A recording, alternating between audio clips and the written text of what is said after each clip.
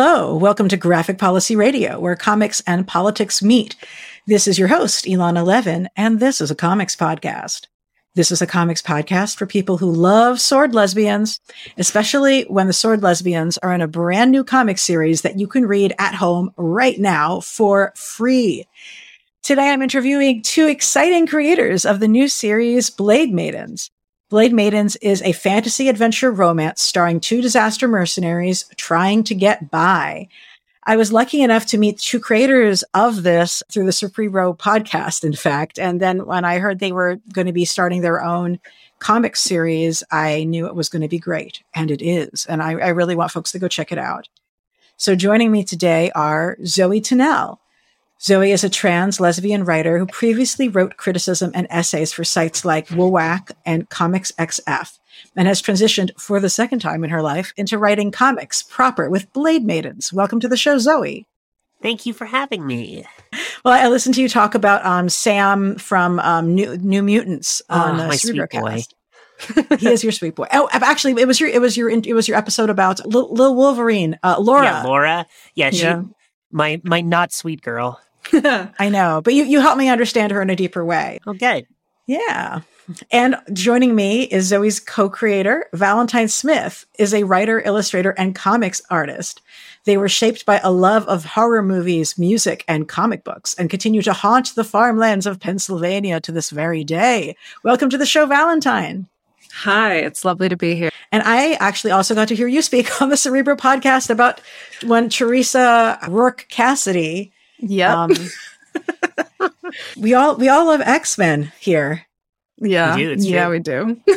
So did you guys meet through the X-Men fandom and through Cerebro podcast or some other ways?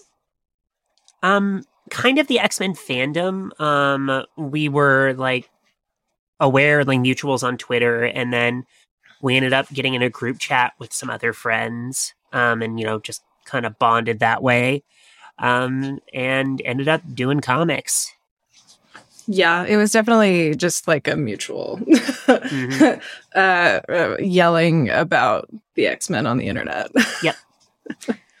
You heard it here, folks. That's how to get comics made, is to yell with your friends about X-Men on the internet, but then also make things.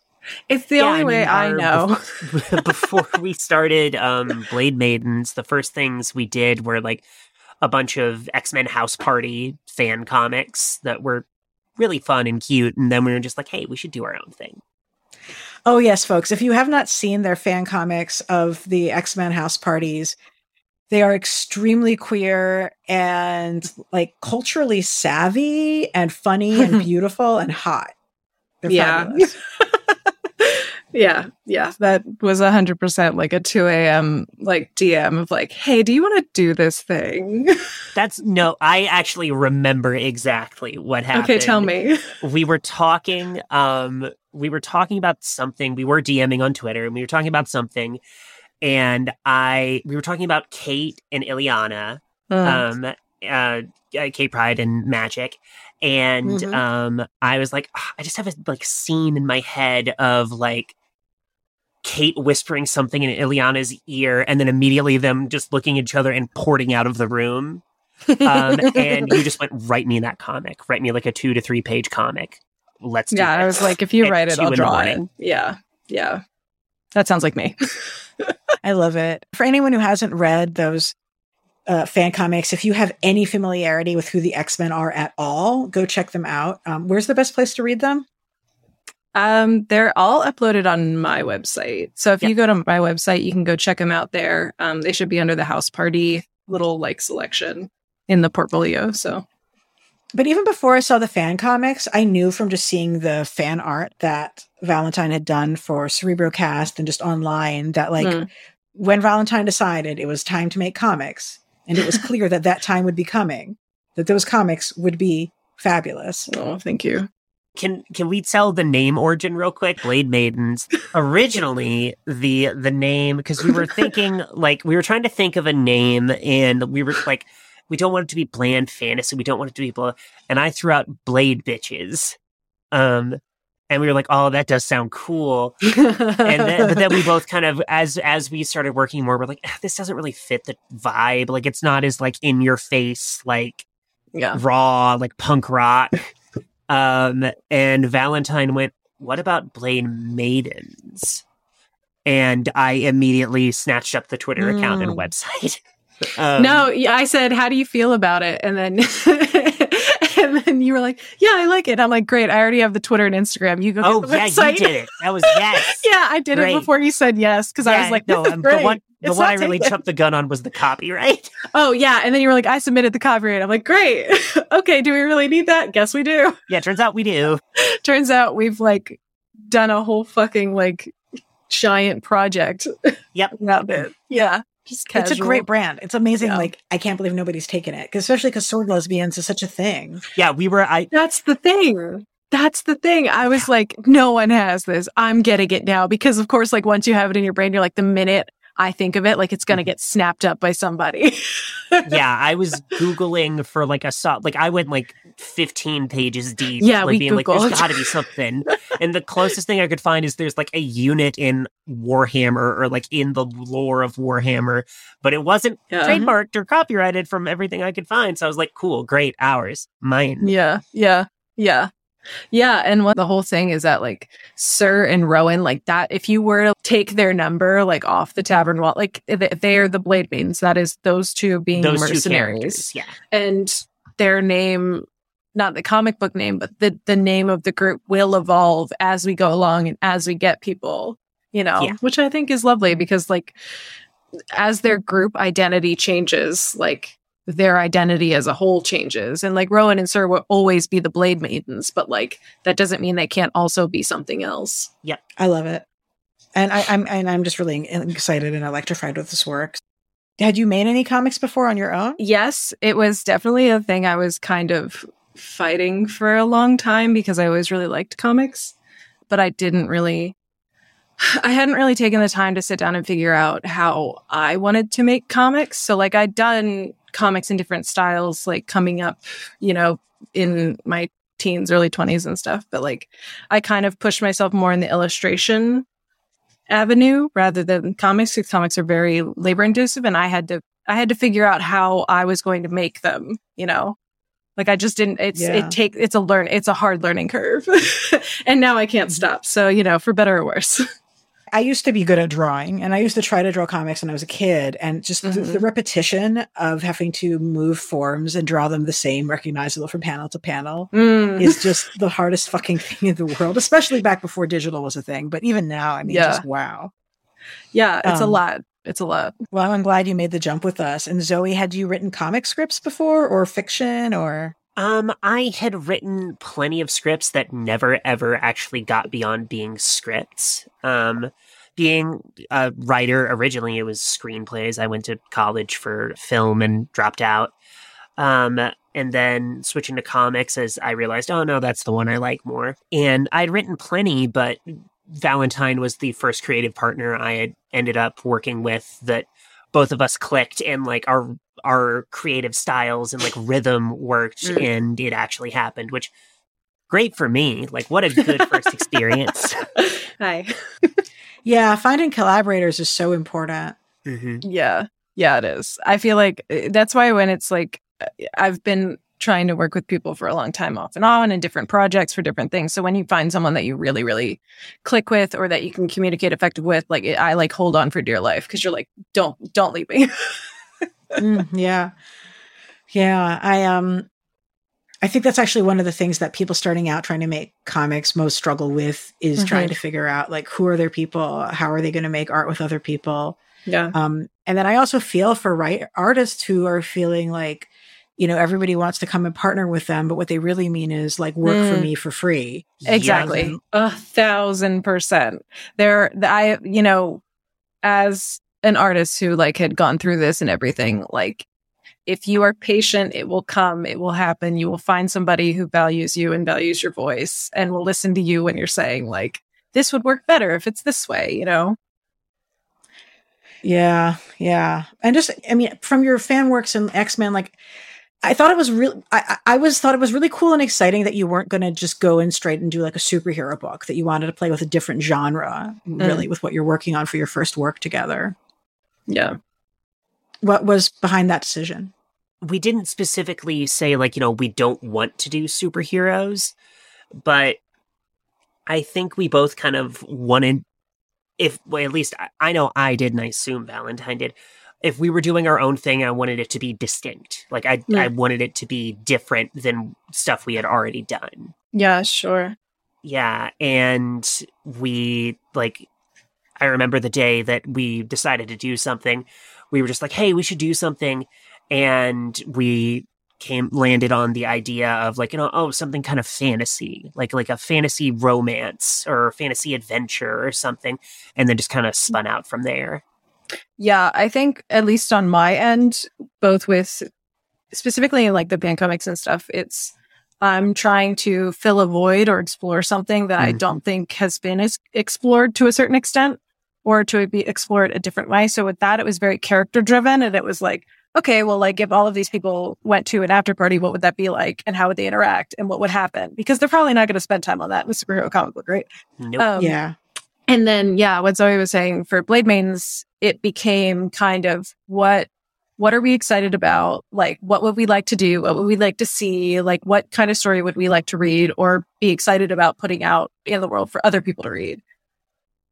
Yeah, I grew up on a steady diet of trashy fantasy books, and a lot of them, like one that a series that I read all the time, was a bunch of Warhammer novels, the Gotrek and Felix series, which is about a mercenary duo traveling. And like, you get your Xenas and your Hercules and like just, kind of the wandering hero mercenary, like episodic adventure type deal. Yeah. And just realizing, there's like Xena's queer, but not like not queer in the way that, like, in the year of our Lord 2022 you might hope. Yeah. And it's just like, that might be something worth doing. And it is. I have to say, if I haven't told you, like, it's not like it's like literally your debut comic, but this is like a piece that's early in your series. I don't think I've seen anybody start this strong. This is so fucking good. It's so high quality. Good. It's so well written. It's so gorgeous. The world is so interesting. I don't want to like talk about, print versus digital or whatever. But if you were like, oh yeah, this is going to be an image book, I'd be like, of course. You know what I mean? I think it's like that. So that's amazing to me. With the setting, Xena is obviously a really good parallel. I also feel like it's fantasy, but it does have so much of that sword and sorcery feel to it. Yeah. Even like with the way magic works, there's something hard boiled about it and gritty. And that really also deals with like things like class politics, Yeah. Yeah. Yeah. That was a very conscious choice. I remember because the Magic Lesson short was written after The Hunt, and we were like, we gotta do some world building. We gotta like make some rules here, and realized that it would be really effective to tie that into Rowan's whole struggle with her own privilege and class, and realizing how much she has relied on that in her life. Actually, this is a good opportunity to talk about one of the things that I think is really interesting that I hadn't spotted when I first began reading this comic on my cell phone, like from a link on Twitter, which was how much work is also below the page. I was trying to debate whether the word for it would be something like marginalia, but then it's so big, it's like maybe majornalia is more accurate. I think we're calling it like supplemental material. Yeah, basically, What's the supplements for the day? If folks haven't seen it, so you have the way it's published is, each page is like a standard comic sized array of panels and sequential art. And then below it, you'd find either a journal entry, a diary entry, an entry from a history book. What are some of the other kinds of below the page text? There's been a few conversation snippets. Oh, yeah. There's been there's one that I wrote for this week's. I mean, by the time this comes out, it will be this week's. So good. Yes, but I was just cackling. Good. I wrote a love letter from a woman who says "I love you" on the second date thing that you have ever seen in your life. Yeah. Aww. Yeah, I think there was a ledger, like, which is still a diary entry, but there was a ledger once. There was, the entries from like the Book of Arcanistry. We did their wanted posters at one point. Yeah, the wanted posters, the kind of monster manual entries on some of the creatures we're making ourselves. Mm-hmm. Yeah, and they're all related to like what something in that page relates to what we've included underneath. And we found that as like if we're doing a page a week, how can we give people more content? How can we give them something more to engage with? And then it provides us with a unique opportunity to build out our world a little bit more. So like if you read more, you'll learn more. And then it kind of like fleshes out everything and like, makes everything a little bit more detailed. And it's good. I really like it. It was a fun surprise for me because I just on my cell phone, I just hadn't noticed it. And then I'm like, oh, wait, there's more. Yeah. Yeah, it's also just like, I'm a sucker for that stuff. Like, if you give me any like book or something that is like an in-universe text of something, I eat that up like crazy. So I was like, absolutely want to have this with Blade Maidens. Yeah. Are there any works that you feel like do a really good job of that? There are a few that I can think of. Let's see if I can remember names. I mean, like, there's a lot, like, in, like, source books for RPGs. They'll often have, like, journal entries for, like, oh, here's this adventure or here's this setting, and I'm going to write this town from the perspective of, like, a traveling bard who has arrived in it or something like that. And tragically, one of the ones that I loved as a child is written by an author who has thoroughly trashed her legacy beyond any point of repair and is a total monster. Oh, yeah. No, there's a few of those, but I think I know which one of those that might be in particular. Oh, yeah. It's the bad wizard lady. Ew. Fuck that bitch. Yeah. Oh, God, yeah. There was one of those supplemental, like, it's what they made the bad movies about, the Fantastic Beasts and Where to Find Them. There was like an actual like book about it. There was like an animal guide that I loved as a small child. Yeah. Well, I think it's a really smart way to build out world building in the story, when we know how much, like, I think like if it was just straight up prose, there might be this feeling of like, well, couldn't this be a panel? But like the way these are done, they are things that actually work better in prose because of the type of text they are. Mm-hmm. Yeah. So it feels like it's an artistic choice, not a convenience, Yeah. Yeah.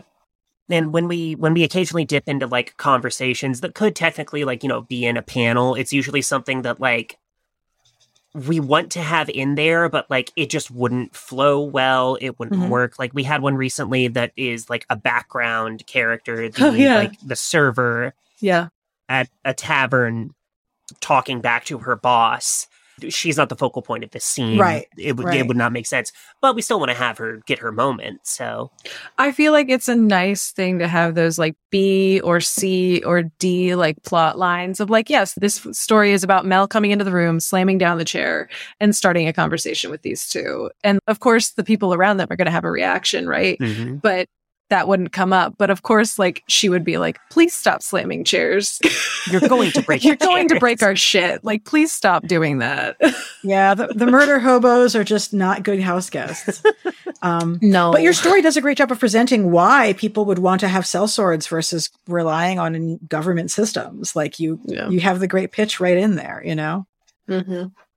In the marginalia/majornalia, no less. Mm-hmm. Mm-hmm. So talk to me about character design and character creation for you, because this, you're bringing in new characters. I'm really excited about this new third character who's coming in. But the core pair of Rowan and Sir are really fabulous. And I'd love to hear how they came into formation and for you both. Zoe, do you wanna start this one? Yeah, I can. Do you want me to get into like their background and you go into design? Yeah, I'll jump in wherever. Cool. But I figured if you wanted to like go heavy, I remember like originally there was some, and I truly wish I saved it and like knew the artist, because if I knew who they were, I would be crediting them every time it comes up. There was some like 3-panel Twitter comic I saw of like a princess being rescued by a knight from a dragon, being like, oh, thank you, sir, blah, blah, blah, blah. and the knight taking off the helmet and it's a hot lady. And like, Oh, like, yeah. oh, haha, surprise, it's lesbians. And that being like, that's actually pretty fun. Yeah. And taking that as a starting point, but then tweaking it, be like, okay, well, instead of a knight, she's a mercenary. And she's a princess, but she's run away. Why would she run away? Because she's trans? And then, but no, transphobia, like, those stories are important, but that's also most of the stories we get, which is exhausting. Yeah. So having it be like, oh, well, maybe instead she just couldn't be the kick-ass, adventuring, like, magic sword-wielding woman she wants to be. Mm-hmm. And we each have, like, parts of ourselves in these characters. Mm-hmm. Sir and Mel have a lot of Valentine. Mel especially. Yeah. Mel's the dump character. I'm like, oh, let's give her this fatal flaw. Really, Rowan is very important to me. Writing Rowan's story is something I never really thought I would be able to do. So being able to co-create like such a beautiful, wonderful character who is telling a flavor of trans experience that we don't get to see very much is just perfect for me. Yeah, I remember early on, like we kind of discussed when you're looking at like genre work and stuff, they're overarching archetypes. So we originally, when we didn't name them, we just referred to them as Grumpy and Princess for a long time. The first script was Grumpy and Princess. For about like, 10 shit, we're gonna have to name them. And then we were like, okay, well, like we want to explore a trans story where it's what Zoe said, not that she's trans, it's that she's not allowed to be the kind of woman that she wants to be. And that she wants to be doing these things, but she's locked into this society and this bureaucracy and that kind of thing. And this royal, like, line. And she wants to be outside climbing trees. Like, she wants to be like traveling. She wants to be able to do whatever she wants. And she's not going to get that. People. Yeah. That's a big part of Rowan. Yeah.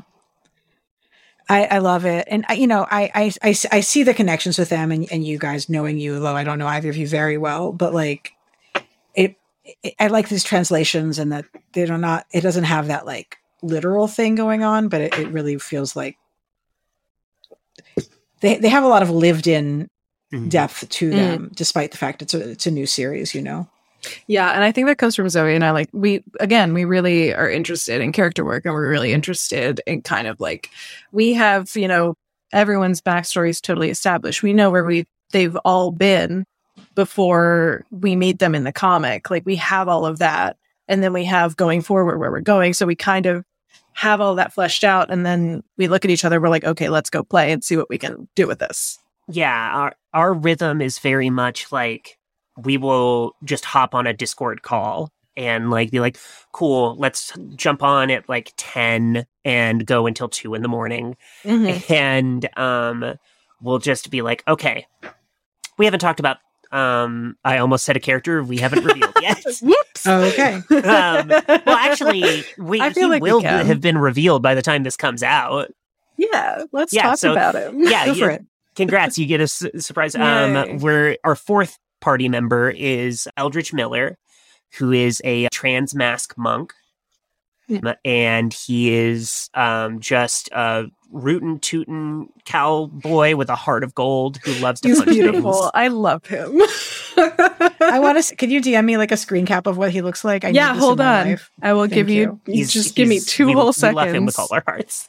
He is our sun boy, and that's the thing. The thing that originally when we started working on this together, it was very much a Sir and Rowan story, and then I think through both of our interests and influences, we were like, it would be cool if this was a pair story, but it ended up becoming a found family group story. Yep. Wholeheartedly. Like, once it got there, it went off the rails, and now we have like so much established that we're going to get to. Yeah, there was like a 2-month period where we were like working at an absurd pace, fleshing everything out. But it's like Sir and Rowan will always be the main characters of the series. Like it's called Blade Maidens for a reason. They are the Blade Maidens. Yeah.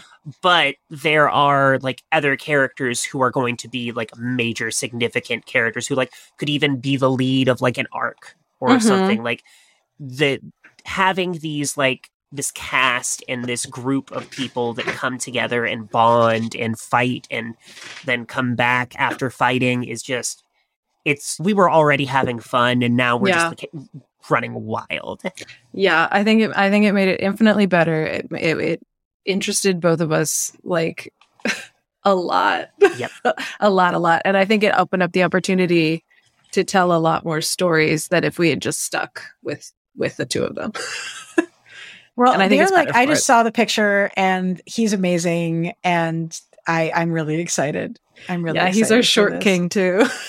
Oh yes, it's important to have the short kings. Yeah, how tall is he canonically? I always forget. 5'4". 5'4". Yeah. Yeah. Oh, I love it. Yeah. And he's got like the tattoos, but also the monk arm wrap guards thing. Happening. Yeah, and all that is like lore related. So I'm sure it is. Super great. You know? So you have the monk, and then Mel, who's a bard, a werewolf bard. Sorry. So if we were going to D&D character class this, what? I mean, I'm like, well, obviously this, but I'll let you guys put it in your words. What's Rowan and what's Sir's class in D&D? Funnily enough, we actually have. I need to finish writing them, but we're planning some stuff for. It's our 1-year anniversary from announcing. Oh. We're gonna have 5e character sheets for everybody. There'll be full character sheets. Yeah. So good call. Sir is pure fighter. Sir's a fighter. Yeah. Through and through. Yeah. Sir knows how to fight better than just about anybody. And she's content with having that be their specialization. Yeah. They're like very like rooted in, I liked working with my hands. I liked like physically fighting and feeling like things or like doing physical work. Like they take pride in it. They're good at it. And they don't need to do. They're very adverse, especially in the beginning, to like aspects of magic. And that's why like Rowan and Sir kind of butt heads a little bit. That'll eventually, maybe it'll change. But for now, it's like Sir is very much like, I want to use my fists. Yeah. Yeah. And Rowan is, I think, because we had them at like level 4. Yeah. Rowan is like 2 levels in wizard, 2 levels in fighter. Oh, interesting.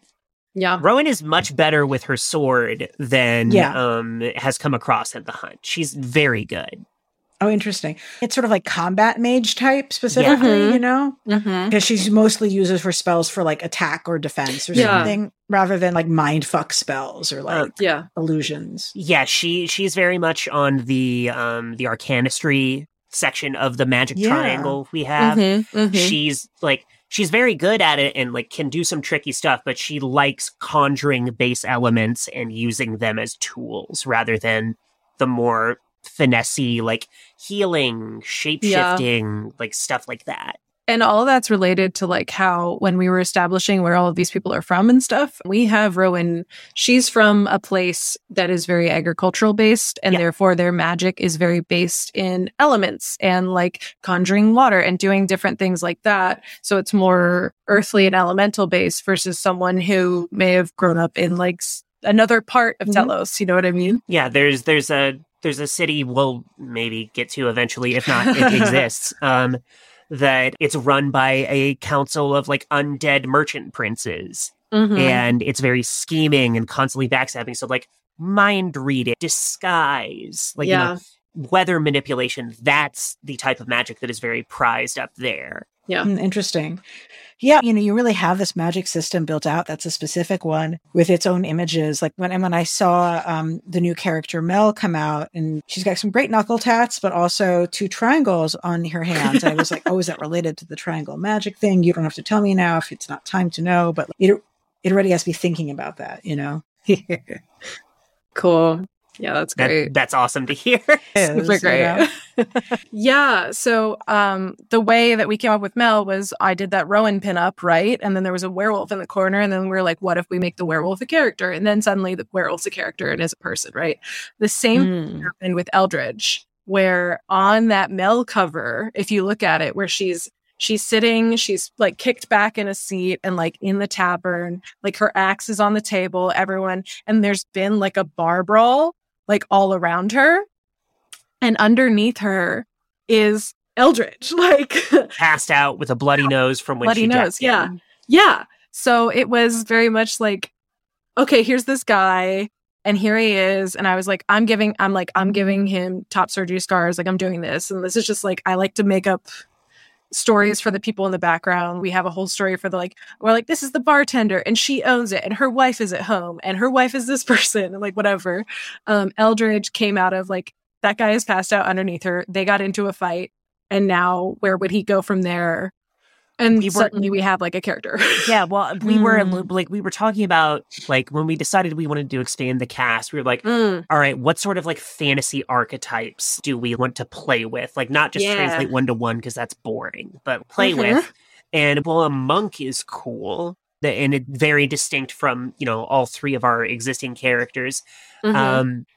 And we have no men on this team, maybe. And then you went like, what about this guy here? Yeah, that I drew passed out underneath Mel. Yeah. And that kind of set up their relationship too right away. Is like this. Oh, when we get to the Eldridge story, you will see their whole dynamic. It's something that I love a lot. But yeah, we're talking about it, and then it's like, oh, what if we did something with this guy? There he is, and he's hiding in plain sight the whole time. So pay attention to stuff. I'm always slipping stuff in that might come back later. That is so neat. Yeah. In terms of like character design, also like you're blending some sort of traditional fantasy clothing with also some things that have a bit more of like hipster Western, specifically hipster Western. And so it has a really cool, unique look I love it. And also combat boots. Like, how do you think about blending the different time period and elements and genres of fashion? For me, it's definitely, it's almost like when Zoe and I were making Blade Maidens, it was very much like, what if we had one shot to make something, what would we make? And like, that has definitely been my approach to it, and being like, if I get to do this once, I'm going to do the stuff that I like. And I'm going to do like things that interest me and things that I wish like existed or whatever.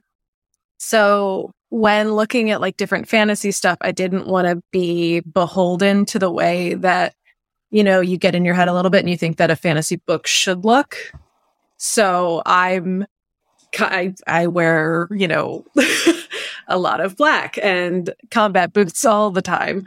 So I was like, everybody's going to get combat boots. You know what I mean? I was like, I like this. I like the way this looks. I definitely have like folders of preference where it's like, if I like the way that something looks, I'm going to throw it in there. And then like, I'm going to try and give it to someone later in some way, shape or form. And then, also related to that character, and would that character like that? And how would they wear it? Would be tight fitting or loose? Like, do they need to move, or do they feel like looking good? Or does like, for Sir, Sir is very practical. Sir will pick up scraps of things and then kind of keep it around. Like Sir has a bandana most of the times because Sir can use that for multiple things, like cleaning things or just having, if they need a quick mask, things like that. And Rowan is very centered in her, like, I want to look a certain way. I want to present a certain way. I'm a little more choosy when it comes to my clothing than Sir is, because Sir will just wear anything.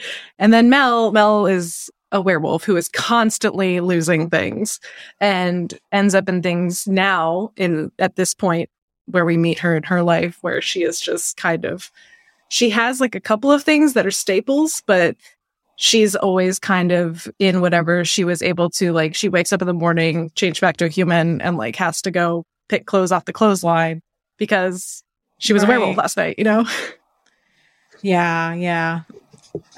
They have such great looks too. Like, I love their hair. I love the attitude in their faces. Everybody looks so cool. Good. I'm trying. I've always, how I view working with Valentine is Valentine is always going to make most people, like, there are going to be some people who do not look cool and hot because they're not supposed to. But otherwise, just about everyone is going to be cool and hot and, like, have great style. So it's just like, okay, fucking lean into it. That's going to be our world.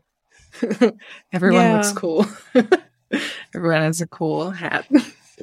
Keep putting hats on people. It's also related to, like, the hair, too. Like, Rowan wants her hair long and she takes pride in her hair. But Sir is very much like, Sir's relationship with gender is like, yeah, their gender is shrug. Yeah. So, like, seeing them experience things and, like, things that, like, Rowan would be like, oh dear God, like, I could not do that in my body. And Sir's just like, Yeah, Rowan has, like, a very intense, like, morning routine, taking care of her hair, shaving, and, like, you'll see her swap hair colors frequently because she likes to experiment.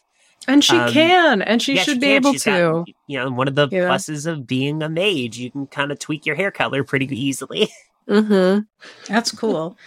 But, you know, like, they have such a unique look and feel. Like, you know, when Sir shows up later with longer hair, it, like, was like, oh no, that's them. You know what I mean? Like, still had the attitude, and and I love how you do bodies because everybody's really buff, but not buff in a way that feels like you are delusional. You know what I mean? Like, buff in realistic ways. Yeah. They all carry it a little bit differently too, or I try to, you know, play around with that. Yeah, that matters a lot too. So Valentine, like, let's talk a little bit about how you sort of developed your style of art, because it's very recognizable.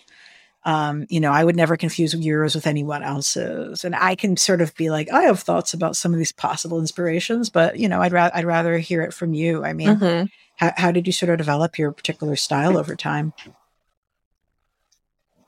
I mean, if we're going back, everything kind of clicked for me when I found ink.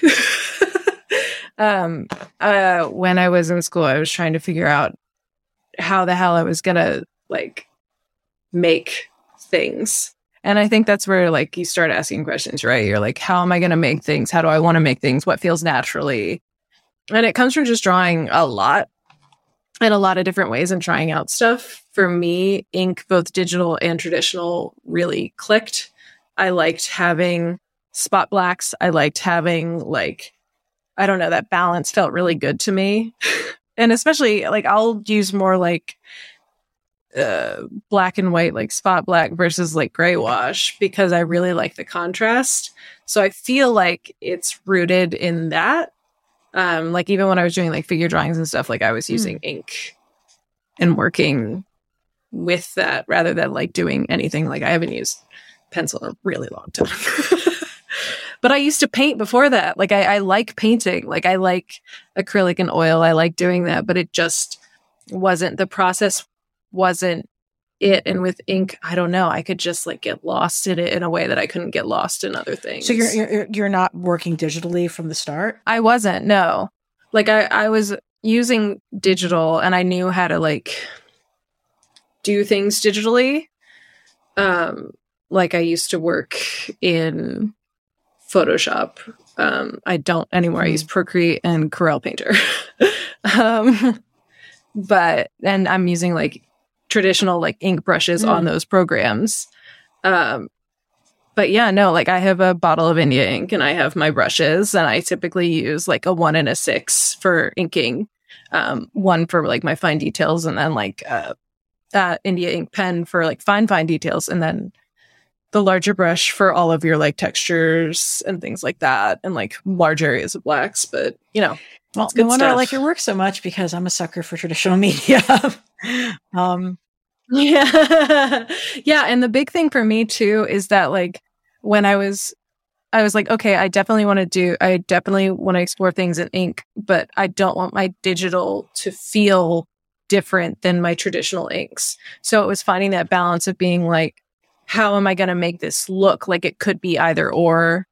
or like I could have done it traditionally and I did scan it in and then colored it digitally. The digital colors are really great. Like you use a lot of like sort of flat colors that you have on different planes from each other. Mm-hmm. And they're really beautiful palettes. Mm-hmm. Yeah. That definitely comes, I was like, where did that, and it definitely comes from like reading like 80s X-Men at a very formative age of like having the like different planes of flat color, because I like the way that looks and it's easier for my brain to comprehend. Like, there's different color theory in which you put, everything gets cooler and then brighter in the front and everything like that. But it separates things for my brain in a way that like is comprehensible in a way that other things aren't. Yeah. Does that make sense?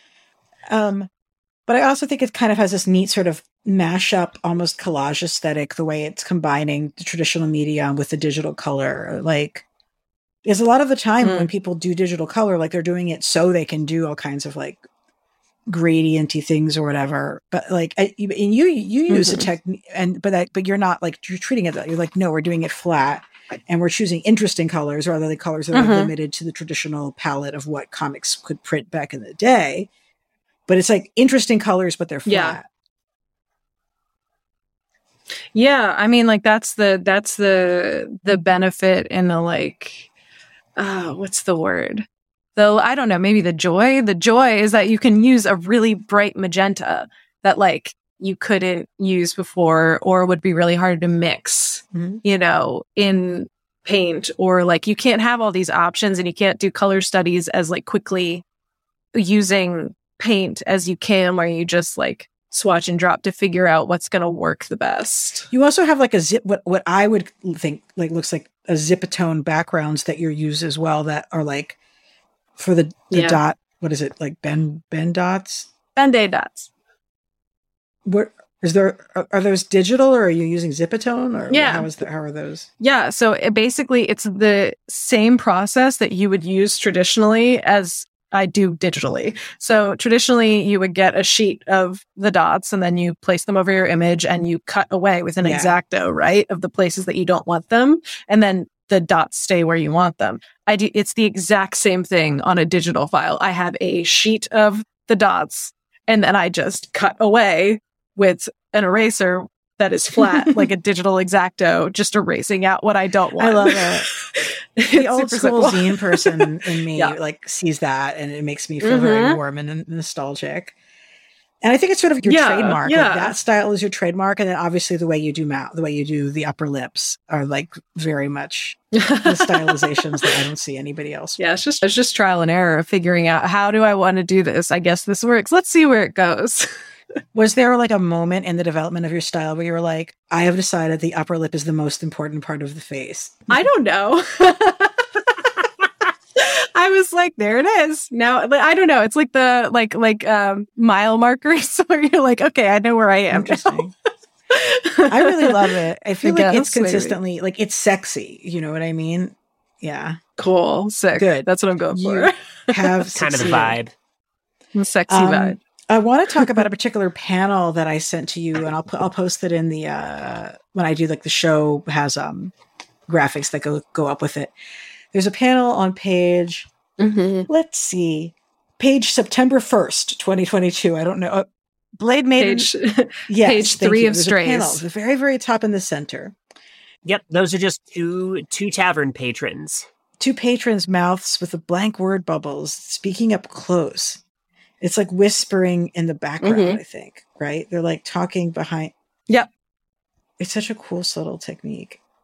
And until I was looking at it on my big screen, like when I was looking at it like on my phone earlier, I like wasn't even reading the image right. But now I see it and I'm like, ooh. Talk to me like how you just make these decisions about like these atmospheric kind of panels that are not dialogue based. With those ones specifically, like if you were to look at the script that Zoe had expertly written, those little panels were an addition that I threw in. So originally it was 1, 2, 3, which is days later, and then Sir and Rowan talking, and then Mel. We see Mel against, silhouetted by the door. And I was like, okay, I'm going to do the story of my life. I'm like, Zoe, I'm adding panels. that's the thing we figured out over this is like going in, I was just like, I always want to be nice. Like I want to be like thoughtful of the artist and like not crowding too much, and like, okay, like I'm not gonna do. And then no matter what I do, Valentine would be like, hey, can I add like 2 or 3 panels of just like details? Apparently I really like doing details, and for this one up here, and I did them just flat color to kind of, it was ways of saying that this tavern is populated, things are going on in the background, things are existing. They're not exactly important, but they're just atmospheric. So it was like, I'm going to add these to make this atmospheric so you can tell that this is like a tavern and people are doing things and there's drinks being poured and people are having discussions. They're not important to you, but it is happening. That's great.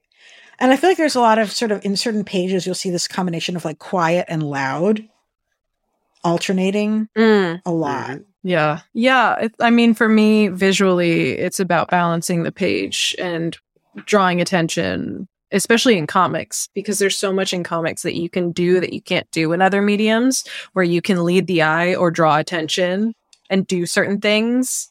And there's like 20 different tools that you can use to do that. Yeah. Yeah. Like, you know, I didn't sort of do this in the origins, but like, would love to hear like what, you know, I'll ask Valentine first, like, what is your background with like getting into comics as a reader? My background is 1,000% the X-Men. They were like the first comic book that I had read. They were introduced to me when I was very, very young, by my dad, who was a collector beforehand. And when I got interested, you know, I got to read some of his comics or pick them up, you know, in the comic store in the church basement of like 10 for $1 or whatever. So like, it was very formative, and that stuck around. And even when it goes away, it comes back. So yeah, I was definitely reading a lot of 70s, 80s X-Men for most of my life. Love it. What about you, Zoe? For me, it's not the X-Men. I got in when I was like 12, 13, via, somewhat regrettably now, the Ultimate Universe of Marvel Comics. You couldn't help it. You were 12 when it happened. Like, that was who it was for. Exactly. I remember those days. I was the perfect audience for it, like the laser targeted. And from there, I got into Marvel proper, and then from there, just, you know, reading everything. I actually didn't end up getting into X-Men. I had read X-Men, but I didn't become like the type of lady who has a tattoo, which Valentine designed, by the way, on my forearm of Kate and Ileana's like iconography. But until right like the year before I came out, and they are kind of one of the things that pushed me out the door. So good. That's really great. Yeah. Well, this story is very much not a superhero story. I definitely see X-Men influence in this, in terms of the story as well as the art, that I think would appeal to people who maybe don't usually read fantasy, but are maybe just coming in it from X-Men people. And, you know, what are some things that you feel like you guys both drew from the X-Men into this work together? Do you want to go first? Me? Oh yeah, you're right. You're going to go for 3 hours. No, hey, I can't help it. Let me see. For me, what did I draw from the X-Men? I feel like with the way that it went and the way that we're going, there were certain, like, definitely that this ended up being more of a group and a rotating cast, that we're all very, very excited about. Having those kids kind of be the themes that were touched upon while the X-Men were a superhero comic book there are some carryover themes in ours. And I feel like, especially with how this is starting to develop, and I know we're only on story 2, so I'm talking about things that, you know, y'all won't see for a while yet.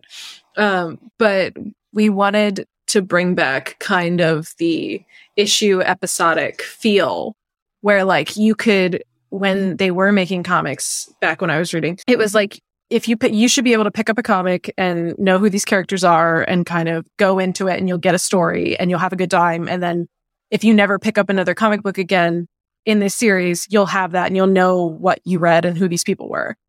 So that was something that we really wanted to achieve. So each issue in the first 6 here, each is a full, complete story where our group of varying numbers comes across a thing happens, and then it ends.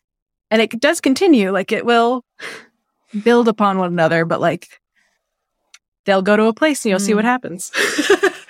And then you'll have a nice day. At one point, one of our stories was prompted by Valentine saying, what if there was a town that was weird? It's my favorite fucking thing.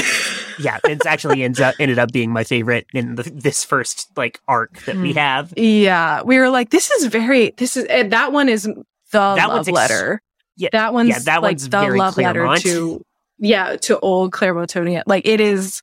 We were like, oh, this is, and we're like, is this getting too far? No, let's just lean in and let's just do it. So like, we went in hard, and it is very like almost like old school Excalibur in a way in my heart. And I'm very excited to get to it. As for like what I think for me, the big thing, like, rather than intentionally going like, oh yeah, like, you know, they're hated and feared, because we very intentionally didn't want, like, homophobia and transphobia are not a thing in Telos. Yeah. Like, people may be shitty to, like, you know, Rowan's parents are shitty to her about wanting to be a very specific type of woman, but we didn't want to tell stories based around queer pain. Because there's so many of those, and also we get enough of that in our own lives. But I think the way so many of the X-Men that are beloved start out as very big messes. Ooh. And are always to some degree messes, because that's the fun. Yeah. But like, they get better, they grow, they find a family, they find people who will be there for them. Yeah. And are able to level out to a degree. Yeah. They like pass around the mess brain cell. Oh God, do they? They 1,000% do. But the thing is that the other ones will be there to like pick them up, right? And it's like always like they are all influencing each other in different ways and kind of making each other better or worse. It's great. Yeah. I also feel like there's this idea of, you know, they're kind of like outsider insiders who are, you know, traveling with or building their own community. I think like the way that some of the rhythm between like the action and the interpersonal stuff, I think is really, you know, X-Men. Yeah. I think that there's a balance to that, and there's a character building. Yeah. And I think that with the outside, for right now, especially, like, we have Rowan and Sir, like, they are kind of wanted, and they're kind of trying to keep a low profile, and they're not interacting. Fugitives. Like, they're trying to keep low. And the same with Mel, because the page will be out tomorrow. Mel is also wanted. So you have these 3 people who are like wanted for different things, but different people who are trying to kind of keep a low profile. So it's not like they're like not on the outside. Yeah. And but you're right. It's important that it's not a hated and feared thing. It's like, it's more subtle than that. Yeah. There's some hated and feared. Like, I mean, Mel is a werewolf. Some people don't like werewolves and are like, they're fucking scary and will eat me. So like, there's a little bit of that, but it's never like, that's not going to be a focal point for us. That's not the story we want to tell. Yeah. Mel's relationship to her werewolf hood is very interesting to like balance with. But at the end of the day, it's like, no, she's a fucking werewolf. Like, that's she's a fucking werewolf, and she has Howl Baby tattooed on her knuckles. She knows what she is. She went in hard. She was like, hell yeah. And you have sort of your own story for how werewolfism works and that, you know. Yeah, that was another thing. When we're like playing with these things that have stories or systems that are built before us, and we're like, okay, well, how does that work in our world? How did that come to be? Like, with the werewolves, you're like, oh my God, what if it was an experiment gone wrong, and then lycanthropy got out, And now it's like a thing that nobody can really cure. They just kind of like exist with it. And they're like, well, and yeah, like the mage, like upper crust, like, you know, like the scholars and academics are like kind of keeping the fact that it's a little bit their fault. Like, you know, let's keep that one under wraps. It's like loudly to let people think it's like from the gods. Yeah. Oh God, and no. Yeah. Real. You're like, no, sorry. Why would you say that? But, and like, I think that stuff comes from us, like, just talking about it. And we're like, okay, well, like, we pose questions to one another where we're like, well, why would that be? And how will we make that? And then a big part of it was we came up with our pantheon. And we were like, okay, so we have this pantheon that we've created now, and like we can play with them, and like how did they interact, and what does that mean, and like how would it make this thing? Maybe these people were made from like doing other stuff, you know? Yeah, it's wild. Yeah. Oh, and the moon lore. We've had a ton of fun playing with like folklore and gods and history, and that's going to be like. Once Eldridge gets in the mix, he is a monk of a specific order of monks that worships what was once a god of war that, through circumstances we'll get into at some point, is split into twin goddesses of war that are covered different aspects. So once he shows up, that there's a little more direct through line to like, oh, this man is in direct line with gods, like, and they will start to play a little more of a role in the story. Yeah, but you can even see it early on here, like when Rowan swears earlier, she says Mother Arbor. Like Mother Arbor is someone.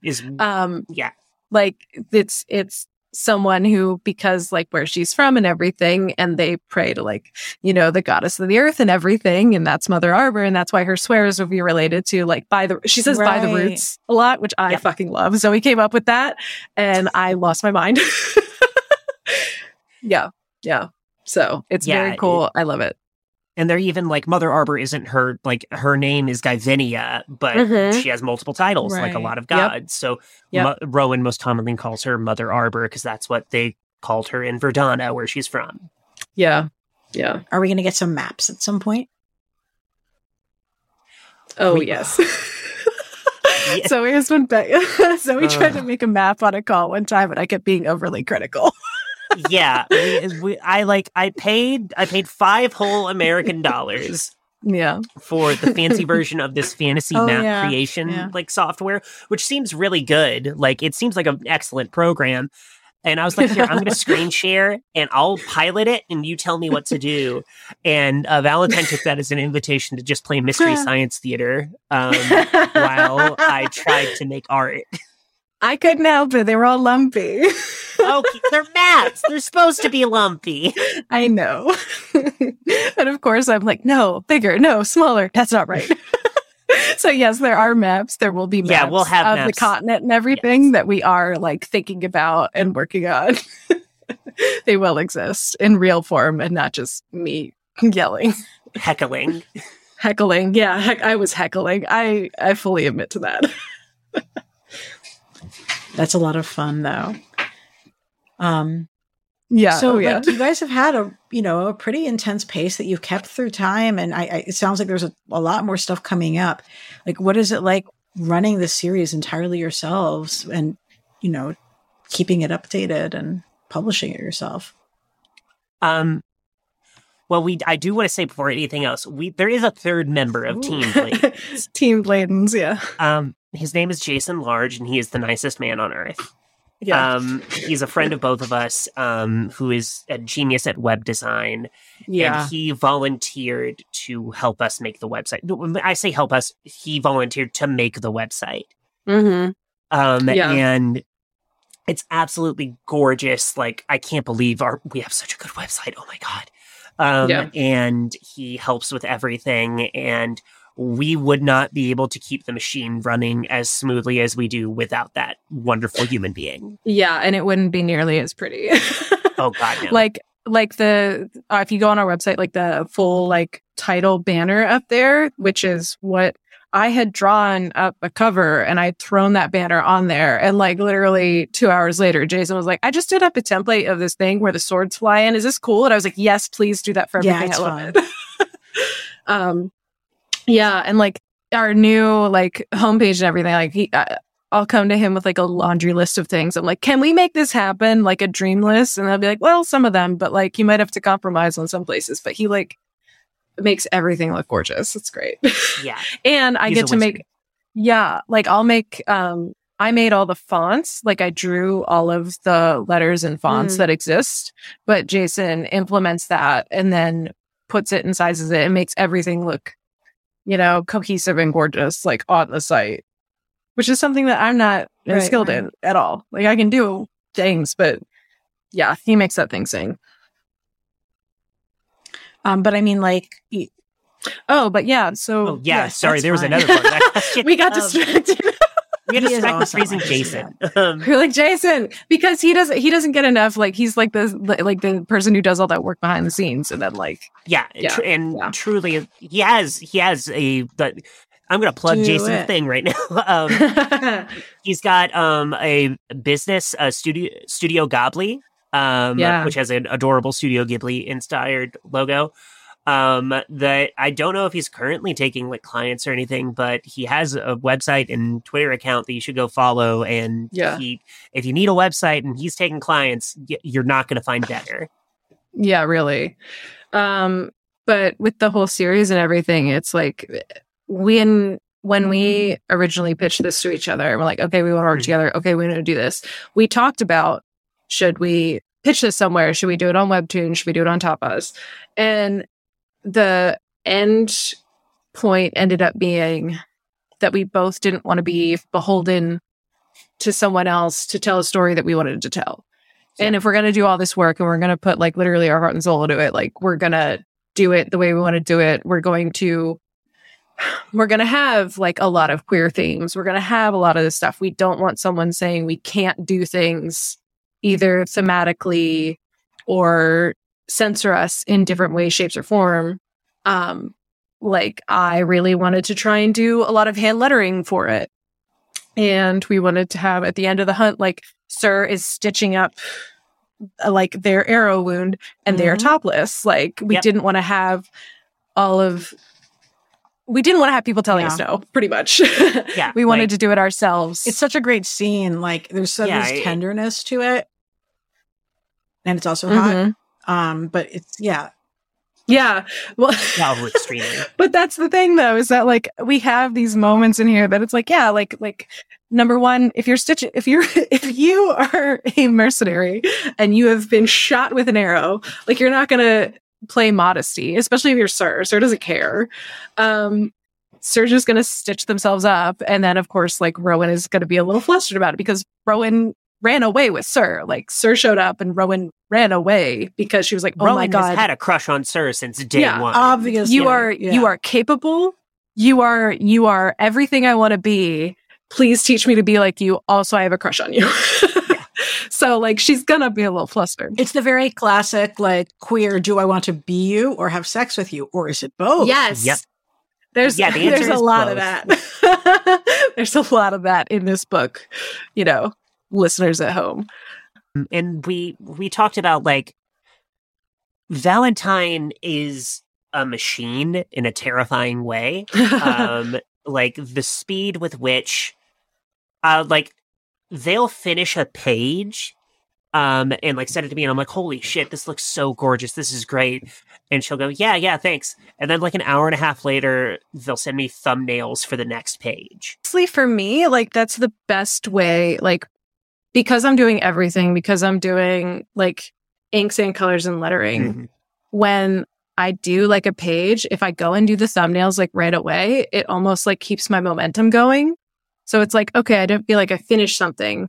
I feel like I finished and started the next thing so that way I can take a break and then come back to it and be like, oh yeah, I didn't leave myself on like a blank page. You know what I mean? It was really important to me because like I am not downplaying my own contributions to the Blade Maidens machine. I have done quite a bit of writing. So he does a lot. But the amount of work Valentine does is absurd. Like drawing lettering, coloring, all on their own.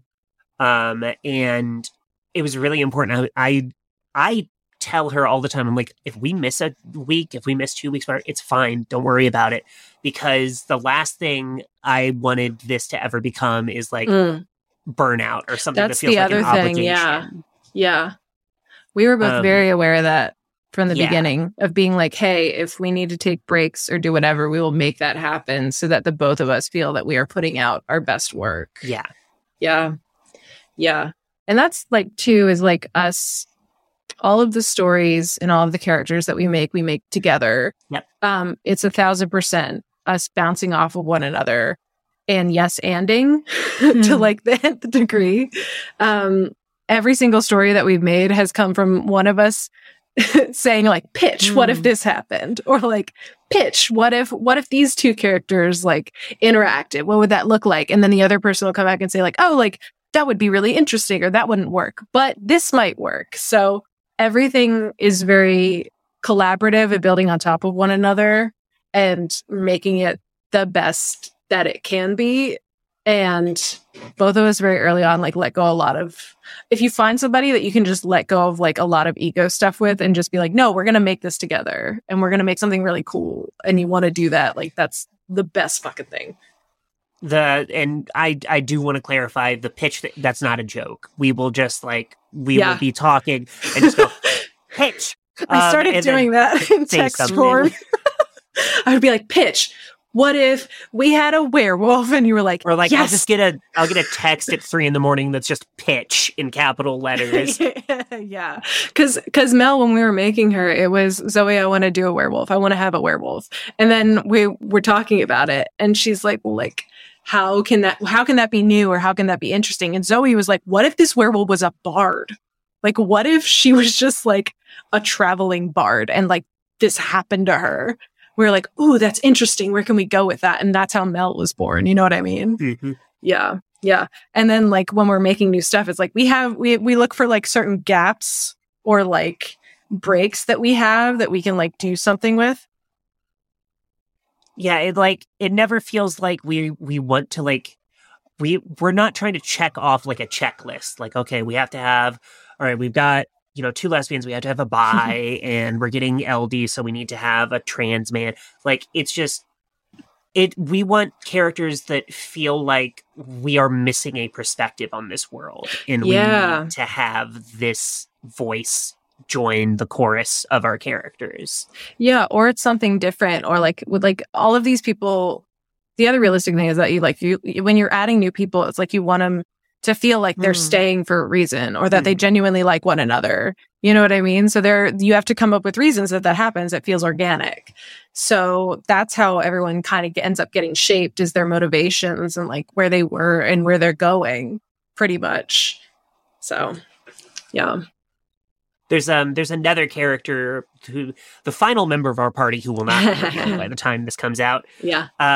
Who her motivation was something that we really struggled with for a while. We were like, why would she stay with these idiots? And when we finally cracked that, it was just like, oh, this opens up like 11 new doors in this story. Yeah, like, and it's the best feeling though when that happens, because it's like, and there are things that like where if they come right away, but I think there's also a value to having something and being like, there needs to be a reason for this, and knowing there has to be a reason and letting it simmer for a while, and then just kind of letting it come, especially when you don't need to like this is issues down the road now, right? Yeah, so like we have time. A long time down the road. Yeah, especially at the pace that like we're going and everything, but like it's like, yeah, it opened 11 new doors, and we were like, oh, this is so exciting, and this strengthens this, and then you can like make everything kind of like interact and commingle, and the story could become stronger for it. Like for an example, sorry to be talking so much. No, say it. For an example, we cracked the code on this character while we were wrapping up the hunt. Oh yeah. And there's a bit that we added to the hunt that now ties into what will happen with that character back down, like way down the road. Yeah. that wasn't there when we originally wrote and planned the hunt, because that new facet of the story where it's going is like, oh, we can set that up way earlier now. Yeah, it was we can set that up way earlier, and it was this character's like interaction. Yep. Like we had all these we have all these loose, to varying degrees, detailed and vague aspects of everyone's backstories that kind of, it's almost like you're like doing like a marble sculpture, and you're like hammering away to like kind of chisel it down into like the final form, and everything is like, that's how we're building this. So we ended up building more into Sir because we had figured out something else with another character, which is so fucking rewarding. That is really neat. I'm really looking forward to getting to see that. You guys have so much planned ahead. Like, how much is like, are you just releasing a page a week and there's other stuff that's actually backlogged and made, or is it just in writing with some mock-ups, or? It's in writing primarily. We're a few pages ahead. Yeah. But we don't have like a huge buffer. That's tough, man. No. Yeah. but we like co-plot, and Zoe writes a lot. So we have basically we have each arc that we kind of have planned out, because this is like, if we were to pitch somewhere, having these like succinct kind of like seasons of 6 issues each. We have 4. Yeah.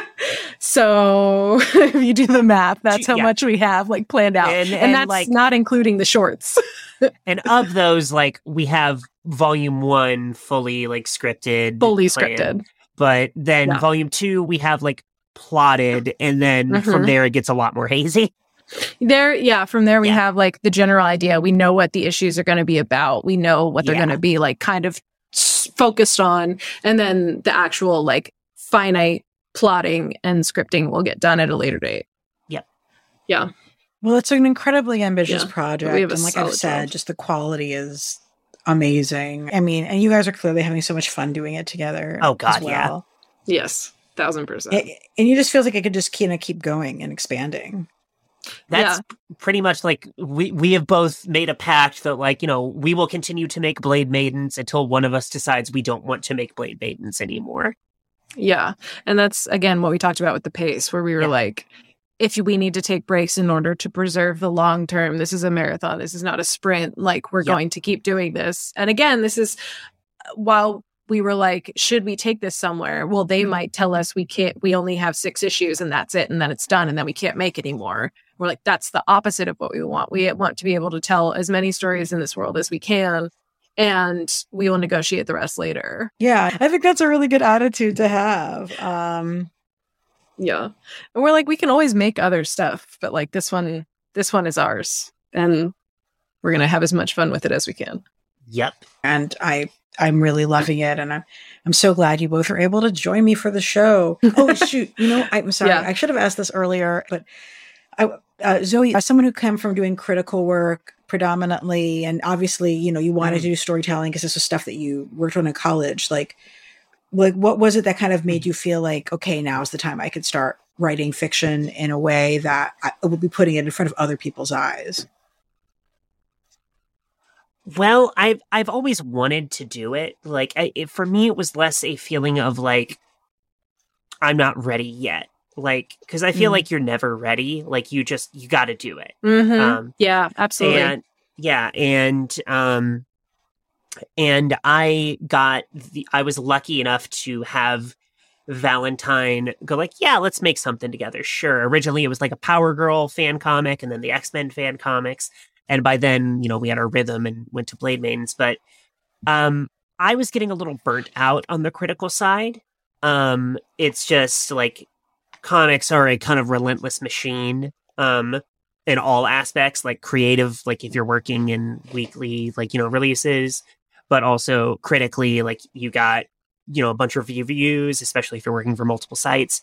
And it was also getting like a very cynical and mean a lot of the time, like, beyond like, you should be able to critique like things. That's fine. You don't have to be nice like all the time.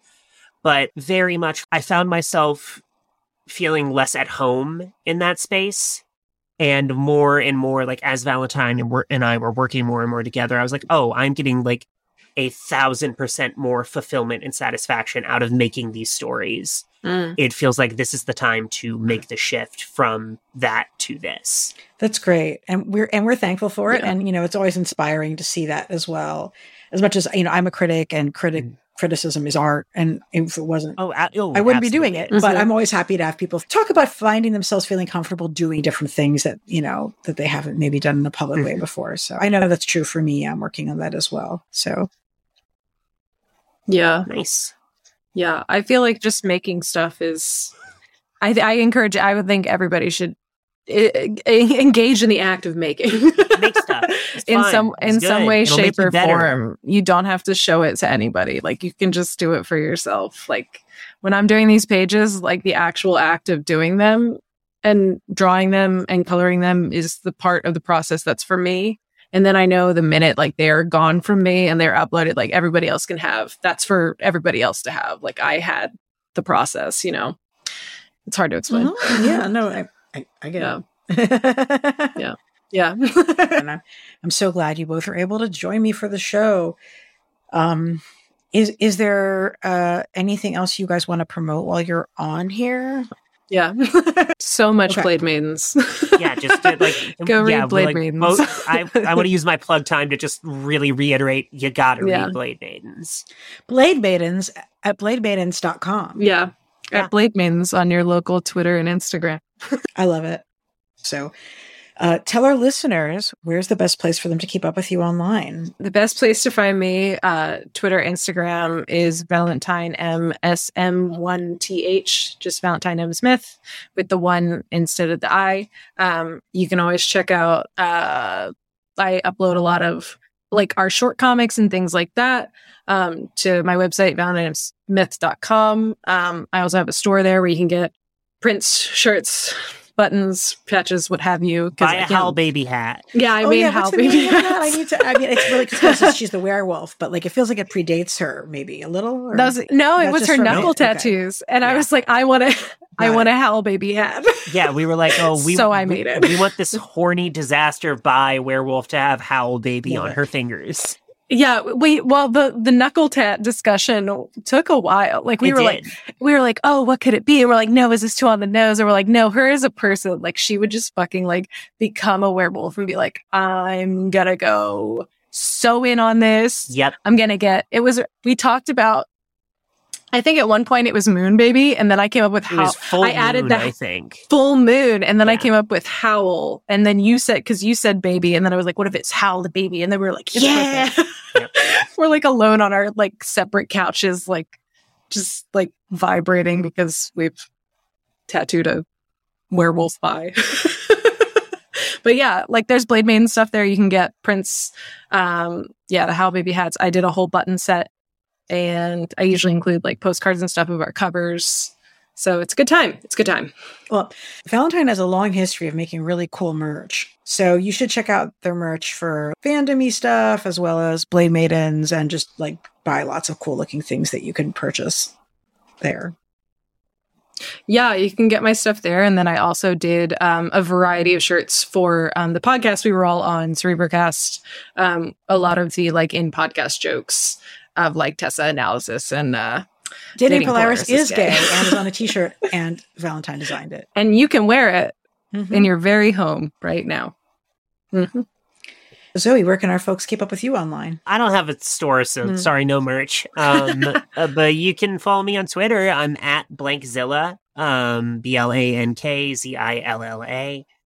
And this is Graphic Policy Radio. I can tell folks we've got some really good upcoming episodes of comics writers and artists joining us, as well as Deep Space Dive, which is our Deep Space sub-podcast with some really good guests coming on.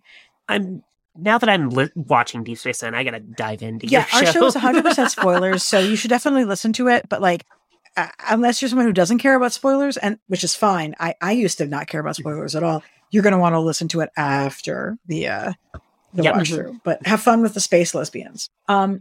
So I already am.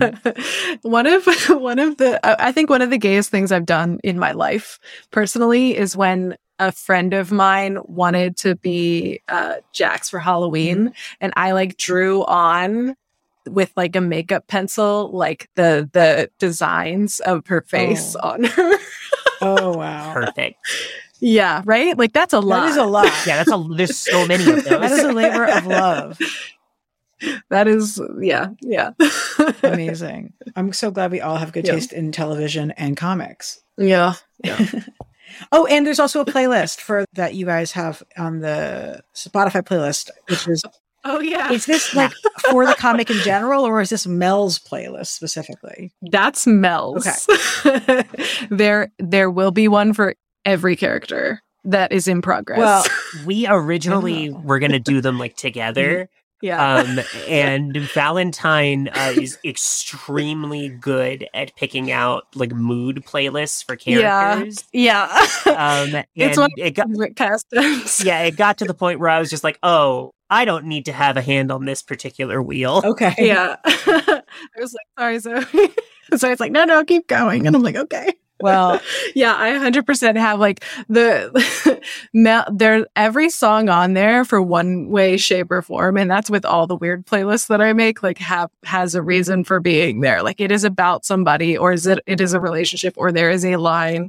Like I did a whole like Teresa playlist, and there are so many themes of like recovery and like God, wow, and like moody shit in there. Like I get very proud when I like nail a vibe of a song for somebody. Well, I'll get to check this out and pretend that I'm familiar with contemporary music, which is, I know people will be. I also listen to a lot though. Like I'm very like, in addition, like I grew up, I play several instruments. Like I'm very interested in music. My mom has a big love of music. So that was like passed on to me. So I just listen to a lot of stuff. So there is like older stuff and newer stuff and like mix of genres. So everybody should find something that they kind of vibe with on there. Yeah, no, totally. Yeah. And, but also I can feel like I know about things that I don't. Yeah. Just for you. For me. Well, thank you for joining us. You could, of course, folks can find me online and specifically on Twitter a little bit too much at ELANA_Brooklyn. That's ELANA_Brooklyn, and graphicpolicy.com for all your comics news and reviews. And as we like to say, keep it geeky.